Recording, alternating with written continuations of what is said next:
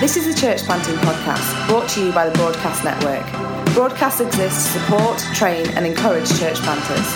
For more information about who we are or about the training that we offer, please visit our website at www.thebroadcastnetwork.org.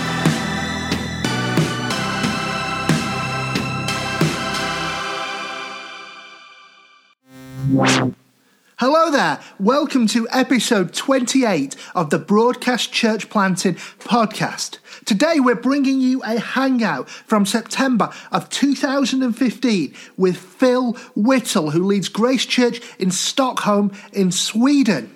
Phil will be talking on the subject of discipleship. It's all about people. You can find this full hangout with Phil, including a Q&A and the notes on everything that he had to say at www.thebroadcastnetwork.org/episode 28. So here is Phil Whittle. So Grace Church in Stockholm, our strategy very quickly is to build a network of missional communities or house churches, small groups, depending on what you like. We're currently meeting together. We've got 3 groups, about to start a 4th. We meet together for kind of corporate worship once every 5 weeks or so. Just gathering people through personal invitation. And we're a very multicultural bunch, lots of different languages, lots of different nations, lots of surprises that have been involved in church planting in Stockholm. Very, very different to a working class estate in the West Midlands in Shrewsbury. If for whatever reason you'd like to know a little bit more about how what I'm talking about this evening applies to how it actually looks in what we do here in Grace Church, then please just ask a question. So the topic given for this evening is discipleship in church planting. And discipleship would seem obvious, I guess, but sometimes I think it can be missed. As church planters, we can be interested and involved and engaged in lots of things. For example, we can be interested in gathering a crowd, stewarding momentum, launching new initiatives, finding new venues, preparing content. And sometimes we can forget or lose sight of that basically it's all about people. Mike Breen said, if you go for church, you may or may not get disciples. So what he means by that, if you go for a gathering, if that's what your aim is, and you just want to get people in a room for a worship service, you may or you may not get disciples as a result. But if you go for disciples, you'll always get the church. So the challenge behind this kind of thinking is basically it's a reaction against the notion that people will just rock up to church on Sunday for an hour or two once a week. They may or may not, depending on their work context or their life context, show up to something midweek. And that is about it as far as their engagement with church or their following of Christ goes. Is just kind of, it's a consumer mindset. So the idea is that a renewed focus on discipleship is challenging this kind of consumer approach that we've got, where we go to church and we're just there to just kind of soak it up for a couple of hours. We hope that will be enough to get us through to next Sunday and keep the faith alive. And it's kind of trying to challenge that kind of thinking. So, of course, Jesus, he was calling people to pick up a cross, count a cost, leave things behind. In terms of the mentality, Jesus said, go into all the world, and it wasn't let's open up the church and see how many people we can get to come to us. It was a kind of the opposite way around. So I think in recent years, there's been something of a renewed focus on discipleship. What do we mean? So authors and leaders like Alan Hirsch, Mike Frost, Mike Breen, Jeff Van der Stel, Francis Chan, and even from a different side of things, people in like the Gospel Coalition, John Piper, Mark Dever, Tim Keller, they're all calling Christians a far more robust view of what it means to be a disciple of Jesus. And I think that personally, it was something that I really felt the weight of when we kind of handed over leadership of Hope Church in Shrewsbury after about 10 years, and we moved to Sweden, and we had a bit of a timeout while we were researching where we're going to live in Stockholm and just kind of getting our kind of feel for the country and a few administrative things in order, and it gave me lots of time to reflect on what had gone before. And I really had the question. I looked back and thought, lots of good things have happened, but really, how many disciples have been made? How many disciples were there? I mean, I love the guys, I love the people, and some of them genuine, they are disciples there. But there's also a lot of things that go, I just really wonder whether how well I'd managed to encourage people to really follow Jesus and to take discipleship seriously. And it's quite sobering, really, because you think, my goodness, I spent 10 years of my life working really hard and lots of good things, but maybe I'm not actually been putting the effort into the one thing that Jesus really called his followers to do, which was to go and make disciples. So it was a sobering kind of reality check for me. Really made me think about what my approach was, learn some lessons, try and do things a little bit differently coming into planting Grace Church in Stockholm, and try to have a sharper focus about what I thought discipleship was really all about. So here are a couple of basic assumptions. That Matthew 28:20, when Jesus commands his disciples to go and make disciples of all nations, that is still the call of Christ to his people. That is still basically what it is all about. That if, as church planters, we are not doing that, then we are not doing the right thing. So Jesus' command to the Great Commission is still, that is still it. A basic definition of church, a friend of mine sort of put it up on their Instagram for Cambridge City Church, and he said it's simple. The plural of disciple is church. And I really liked that. The plural of disciple is church. And that's church is the collective name given to a group of disciples of Jesus Christ. And excuse me, we know that Jesus didn't die for a charity. He didn't die for an organization. He didn't die for some collective. He died for the sake of people, that they may become a part of his church. The church is the bride of Christ. No people, no church. But that isn't often how we work. Often church, we can be focused on a whole lot of other things, which is like scaffolding. It's a scaffolding around a building, but actually when we take the scaffolding, if that's all we've been focusing on is the scaffolding, then when we take it away, actually there's no building there. And that, of course, is a very redundant job. And I definitely would have done that myself. I spent a lot of time working on scaffolding, forgetting to have worked on the house. And the church is a house of God, the place where his Spirit dwells. So the functional primary purpose that as a leader, as a church planter is that I am here to equip people in their works of service. I'm here to reach people and to equip those that have gathered around us, gathered around the vision that God has given us, is to equip them to reach people. And I'm sure we would all agree, you may have heard this plenty of times, certainly I had it in sort of new churches for a long time, that we would sort of regularly kind of look across to the state churches in Sweden, the Lutheran Church in England, the Church of England, and we go, look at them with their buildings. The people think the church is the building, and we would go, no, we know that, we know better than that. The church is not the building. However, I think a lot of times in new churches, what we haven't really realised is the church is also not the meeting. And the meeting is just the time when the church gathers. The church is the people. So the basic idea I'm working on is that if believers in our church are committed to growing in faith in Christ, submitting their lives to his lordship and living by faith, then kingdom growth will happen. And they will step into the places that God is leading them. And the job of the leadership is to step in behind the work of the people, behind the things that they're doing, providing them with the support, the equipping, the backup, the encouragement, the coaching that they may need, and not necessarily to try and get out in front of them. It is to encourage them to wherever they are, so that in the workplace, in the home, in their leisure activities, in their neighborhoods, they are working out what it means to be a disciple of Christ. So this leads kind of the first question, I guess the first conviction that as church planters we need to think about is, what do you mean by disciple? What is your definition of a disciple?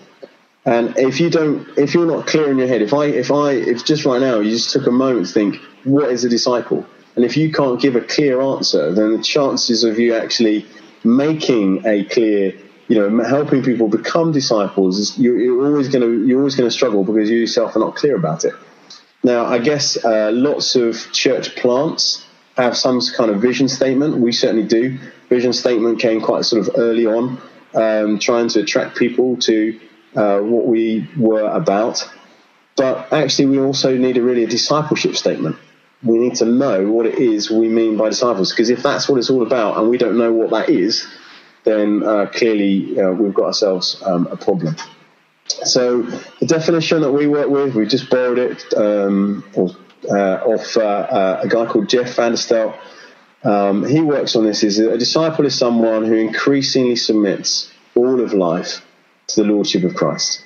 So a disciple is someone who increasingly submits all of life to the lordship of Christ. Obviously, that there's a beginning process where you're discovering who Jesus is, when you're dealing with issues of initial repentance and faith in Christ.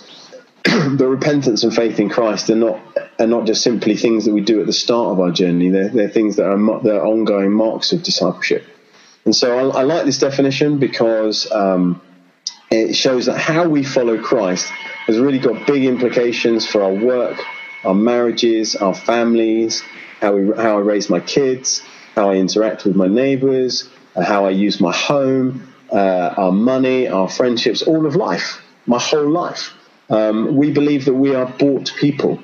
We belong wholly to Christ, and that God has always wanted to fill the earth with the knowledge of the glory of the Lord. So that in that case, that one of that is for Christ to fill my whole life, that the Spirit would infuse everything that I do.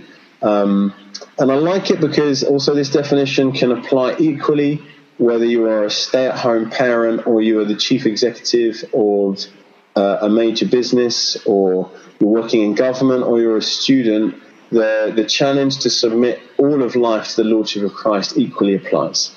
And there's no, from children all the way to great-grandparents, that applies. And so I think that's a good definition. It doesn't deal on learning, it deals on obedience. Doesn't deal on education or status. Again, it deals on faith and obedience. So when we become Christians, we know this. Jesus is not an add-on. There's no area of our life that's reserved off to the side. Jesus fills it all in all, and so the challenge to you, which I guess I would encourage you to really think about with your teams and those you're involved is what do we mean when we say we want to make disciples? And could we clearly answer that? Could we clearly and just importantly, not only could you answer it, but if you were to ask someone maybe who's with you in your team or in your church plant, and you ask them, what is a disciple? Would they give you the same answer that you have? How well is that kind of key question collectively answered? For us, I would say it's definitely a work in progress. It always is. Every time you add in new people, particularly if they've come from another church background, then there's a constant process of that, and I think that's as it should be. But it's something that we want to. I want to keep in mind. I want to kind of, regularly kind of. I'm as I'm talking in conversation with people, I'm looking to see whether we have a similar idea of not just the big, exciting, shiny things of church planting in cities, towns and cities, but what do we mean in the nitty-gritty of our life and discipleship? Are we on the same page there? So that kind of leads me is first answer that question, what do we mean by discipleship? And secondly, the way that shaped it for me is that clearly discipleship needs to be prioritized. If this is the command of Jesus to go into all the earth and make disciples of all nations, then discipleship needs to be a priority. And how I think about it, it doesn't just happen. People don't just, just kind of suddenly they go from nothing to discipleship. It actually, just like a lot of other things, it takes a lot of much more intentional effort than you would think. One can be a believer in Christ without particularly doing anything, but a disciple of Christ is not the same. So in the context of your mission, how do you make disciples? How do you encourage discipleship? And how do you sustain discipleship? And so when disciple making becomes the focus, it begins to pretty much shape everything else. It's a really fundamental question. So I would say for us, how we've thought and continuing to think, it's an ongoing thing, is about discipleship, is shaping pretty much everything that we do. It's shaping how we meet. It's shaping and informing where we meet. It's in shaping how we're trying to organize ourselves, how we're trying to communicate with people, recognizing that there's a bunch of things we've communicated maybe on a website or, and actually not really hitting where we want to go in terms of discipleship and communicating that this is a primary thing for us. So as a church plant, there is always lots of possibilities. I mean, certainly as you're gathering initial people, maybe not just your initial team who might have come from a very similar kind of place, but when you start getting those first kind of exiting in on you and joining you, that everyone's got their own idea about how church should be done. Everyone comes with something often, particularly if they come from another church or a Christian background. And I think we use the question of how would this X, Y, or Z help us in our disciple making as a filter to work out whether this is something is a direction we should go in or not. And it helps us push that back onto people going, you know what, that's a really great idea, but I don't really see how right now that's going to help us become disciples, or it's a good thing to do, but, so, and they would then say, well, what do you think? You can ask that question, turn it around and go, how do you think that will help us become disciples or make more disciples of Jesus? And they go, I can see it this way. Then you go, okay, let's talk about it some more. Or they might go, actually, I don't think it does. So those are things. Those are kind of ground level stuff. We've got to know what is a disciple, and then we have to prioritize discipleship, and we have to prioritize thinking about it, and thinking about how we're going to do it, and what works in our context, what works amongst our people. You have to do that whole work. What kind of cultures have we got in our place? How do people think about how men and women are together? What works in the city or the place, the location? Maybe there are some cultural things which shape and inform how you might do that, and they will need to be taken into account. The two kind of areas I want to kind of look at is there's two kind of, I guess, general aspects to disciple making. One is formal and one is informal. And the formal side is stuff you could put in a course, stuff that I could teach. Right now on the broadcast, you could put it in a sermon series, and the formal training would answer questions like, what does a disciple need to know? What are the essential doctrines of faith that someone who wants to be a disciple of Jesus needs to know? What does a disciple need to believe? What are the essential things they need to believe? And that would be truths like about self-identity and behavior, believing that I am no longer this but this, no longer under law but under grace. It's a doctrine, but it's also I believe something. As I believe it, it shapes who I am and what I do. And then what should you do? You teach people. So a new disciple comes to you and goes, so I'm a disciple of Jesus. What should I do? What are the sorts of practices, rhythms, behaviors that belong to a disciple of Jesus? And you have to have some idea of how you would answer that question. What does a disciple of Jesus do? And those are things you can teach. You could put it in a course. You could what actions and practices. And I think you can come up with a fairly broad list, and I think those are the sorts of questions that really are worthwhile. I can certainly, if you're interested, tell you what sort of things we do, but actually it's much more important for you, I think, for these kind of questions for you to really think about for yourself and go, okay, for us, a common practice of discipleship would be this, and it would be this. And then, because then you start to have kind of cohesiveness around and coherence amongst all of your team and all of the subsequent members that join you about this is what it means. We live, this is the kind of life and the kind of things that we do that helps us just sustain and grow and reach out to people.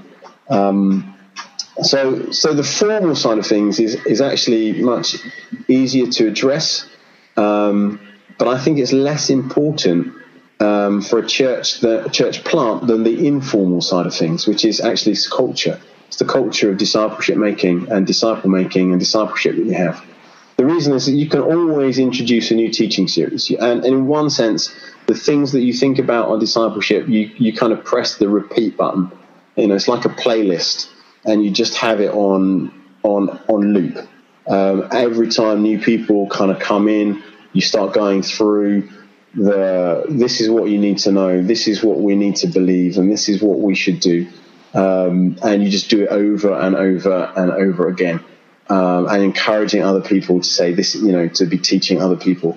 But you can introduce that, and it goes on repeat. But the culture that you set as a church plant and the culture that we kind of create, actually, that's much, much harder to change. Once it's set, once the behaviors and the practices of a group generally kind of begin to slot in place, it's much, much harder work to change that, particularly if you start getting some momentum as a numbers maybe grow and numbers gather. Then to try and, if you've missed something and you're trying to change or you're trying to reintroduce or re-emphasize something, that can be harder work. So the things like that go into kind of the environment and the culture making, the informal things is, so for us in Grace Church, we've really taken the phrase that that New Frontiers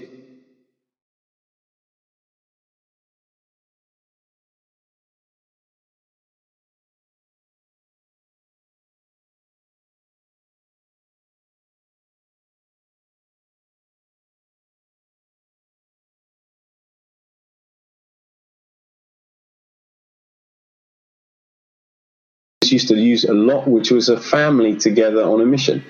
That would just describe the whole network of churches, that we are a family together on a mission. And we've just said that's what we want to be as a church.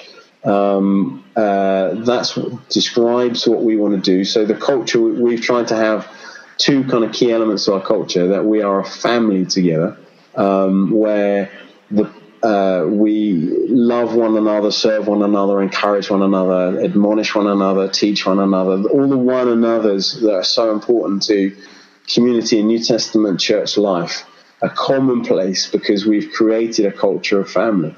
And so hopefully when new people join this, new people are being invited along, one of the things they would immediately begin to sense and to pick up is, here is a family. Here is a family that is that really loves one another. They have their different characters, there are different things they're working out, but this is a family. And the second kind of cultural element is a constant is mission, and we try and create that culture through every time we pray together, every time we worship together, every time we study the Bible together. We're constantly asking the question, how do we reaching out to our friends and our neighbors? How does this help us connect with our neighborhood? What are the issues here that we can see that really would speak to us about what's happening around us in our lives, and what God is speaking through the Word of God, connecting us to people who do not yet know Jesus. So there's a mission kind of approach to everything. And so that we're trying to work, infuses everything we do. Family, trying to keep it from being intense. I think if it's just mission, it can very easily become driven. Particularly if you're in Europe, particularly if you're in secular contexts, or places where you just look around and Stockholm, between 1% and maybe 2% at tops of churchgoers on a regular basis. So that means 98% of a city of 2 million plus have got no living connection with the church or Jesus Christ. It's massive. So if you just mission focus, if you just focus on those numbers, you'll very easily get driven, and I think you'll burn people out.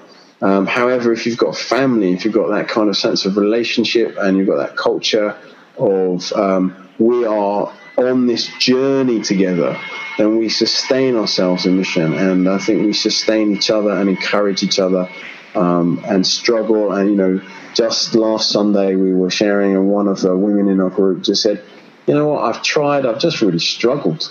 I've tried inviting people along, but they've just not shown up. Feel a bit discouraged." But there it was. We were just talking about it, and so we were able to gather around and pray for her, and encourage her not to get disappointed, but to keep praying for her friends. And that's just the sort of stuff, the sort of kind of conversations that you just want to have regularly. And you want to know that if you're not in a room, that those kind of conversations are happening on a regular basis, because it's just part of what you do. It's part of who you are. And I guess it's very important to not assume that the people coming from other churches would have any of this. Don't make any assumptions. Certainly our experience has been, as we've experienced a new culture and Christianity inside a new country and a new culture, and really done a lot of listening, you just cannot make assumptions that people will know even basic things you take for granted. And it's definitely worth saying, I'm not assuming anything about what you believe and what you know and what you think about Christianity. So we have got 5 minutes left, I think, before we head into some questions. We have 5 basic practices that we want all our groups to regularly practice, all drawn from Acts 2:42 to 47. So we want all of our groups to be having fellowship, making time together, meals, hang out, be friends, really get to know one another, do that informally, plan it, but also have it spontaneous. Fellowship is so important. When people are eating together, we're working on it. I don't think we do very well on this, but we're constantly trying to encourage and remind each other to be breaking bread, reminding that actually Christ is what forms this community, that above everything else, that we are a Christian community, that we're joined together through faith in Christ and what He's done for us. To pray for each other, pray for the city. We would include worship in that, but certainly prayer. That we want every group to study the Bible together, read it together, ask questions of it, study it, seek it, ask basic questions. What is God saying to us or me through this, and what am I going to do about it? Always trying to have an application to it. There's constant kind of struggle. People are just interested in the question but not interested in the application, and they're saying, okay, yeah, that's very interesting, but how does that help us? How does that change us? How does that shape us? What are we going to do about this truth? If truth isn't working deep, seeping into our lives and shaping how we think and how we live, then it's just information. And then, of course, the last one is to be sharing God's love with those around us. How are we doing that? How are we, what opportunities have we had to pray with people, to encourage people to get involved in the issues of their lives, the needs of their families, or whatever it might be. And I think the last thing, those are sort of practices we want every group to practice. And we want to make sure that, and this is really crucial, is that our concept of discipleship involves disciple making.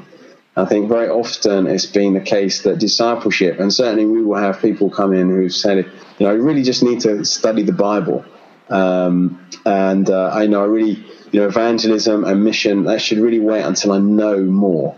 And we just have to kind of absolutely nail that one right from the start, that actually to be a disciple means right from the start embracing what Jesus says, to go out and make disciples. even if we do not know everything, we share our stories, what God has done in our lives, how we can pray for people, we can acts of kindness, whatever it is. So while we would work on, encouraging people to, often, discipleship mode process might focus on, reading the Bible, getting the prayer, spiritual life of the believer kind of into some kind of order, beginning to help them with their money and giving, or serving on a team, going on a course, getting involved in read this book. You can see all the books behind me. I'm an absolute shocker. When someone wants to know something, I just give them a book. Where actually, there is a much more fundamental lesson of relying on God and going, okay, what is God saying to you about this, and how are we going to, what are you going to do about it, and how can I help you? How can I stand with you when you do that? What's the risk? What's the fear? And how can I encourage you? So discipleship, being a disciple of Christ, is fundamentally a missional thing. It includes from the start that we are outward looking, that it puts us in a position and an attitude and a stance of, I'm always thinking about the people around me. I'm looking, I'm kind of listening to the Spirit, and I'm looking with my eyes around what's happening in my neighborhood and going, God, are you saying something here to me? How can I use whatever is happening, what's going on, the conversations that are happening in the workplace, the people I'm noticing regularly as I go to my coffee shop or wherever. How can I bring the love of Christ to them? So whatever definition that you come up with at the start, if it doesn't also include that disciple making disciples, then you're probably, I would argue, missing something. I'll just give you, just as we finish, I'll just give you an example of something that was happening recently, just an example of how we're trying to create a disciple-making culture, even with those that don't know Jesus. So a couple joined us right from the start a few years ago called Kate and Simon. Kate is Scottish, and her husband Simon is Swedish. And over the first couple of years, they were just with us in our group and coming to our home and praying with us. And we would talk, and they've rethought church and rethought discipleship, and really gone through a process of thinking about what it means to live on mission. And they've then now begun to open their home to their friends and their neighborhood, and God's put that on their heart. And just last week, I joined them for a discussion group they've got with a group of friends. And here's the group. Natasha used to work with Kate, and she's from Canada. She describes herself as a Buddhist. Natasha invited her sister, who Skyped in from Ottawa, Canada. Natasha also invited her friend Gabriella, who Skyped in from Miami. Natasha also invited, remember, Natasha is a Buddhist. She's not a Christian, and she's invited someone from Canada and someone from Miami. And she's also invited a French Muslim woman called Catherine, who's moved here from Toulouse. Told her and her husband, do you want to come to a meeting about Jesus? Which, as Muslims, was like, what? But she came. So she is this lady Natasha has really got what we're about, that we want to invite people, that we want to draw people, and herself has invited at least 4 people. There was Chang and his younger brother Yoon Ho from South Korea, who were former students of Kate and Natasha. There was Tim, who's from England and was formerly part of the Mooney cult or sect, Church of the Unification from South Korea. He works with Kate. There was Hermina from Holland, who's a neighbour of Kate, who's from a Dutch Reformed background, which kind of put her off, and now she's trying to seek her way back to a relationship with Jesus. Her secular Swedish husband doesn't come, but every week they go home and discuss everything. So he is being evangelized by someone who's coming to the group. And there was Sam from Ghana, who's a musician. And so you've just got this and all of them are coming in going, I really like what's going on here. Here is family, here is welcoming, and I'm wanting myself to already, even before they are Christians or committed to following Christ, wanting to draw others in. they're all involved in who can I invite and who can I draw in. And so that was really exciting to me. It just sort of said that, here's one group that looks like it would reproduce disciples making disciples who know how to make disciples. And I think that's what we're looking for. We're looking for multiplication and reproducing disciples from one generation to the next, so that the whole earth will be filled with the knowledge and the glory of Jesus Christ. Well, we hope you took lots away from what Phil had to say. Just to remind you, you can get all of the notes plus a Q&A with Phil at www.thebroadcastnetwork.org/episode 28. And if you go to thebroadcastnetwork.org, you can find a full archive of hangouts, articles, other church planting resources. Plus, you can sign up for updates about whenever our hangouts are going to happen. We'll let you know so you can be the first in the queue to join them.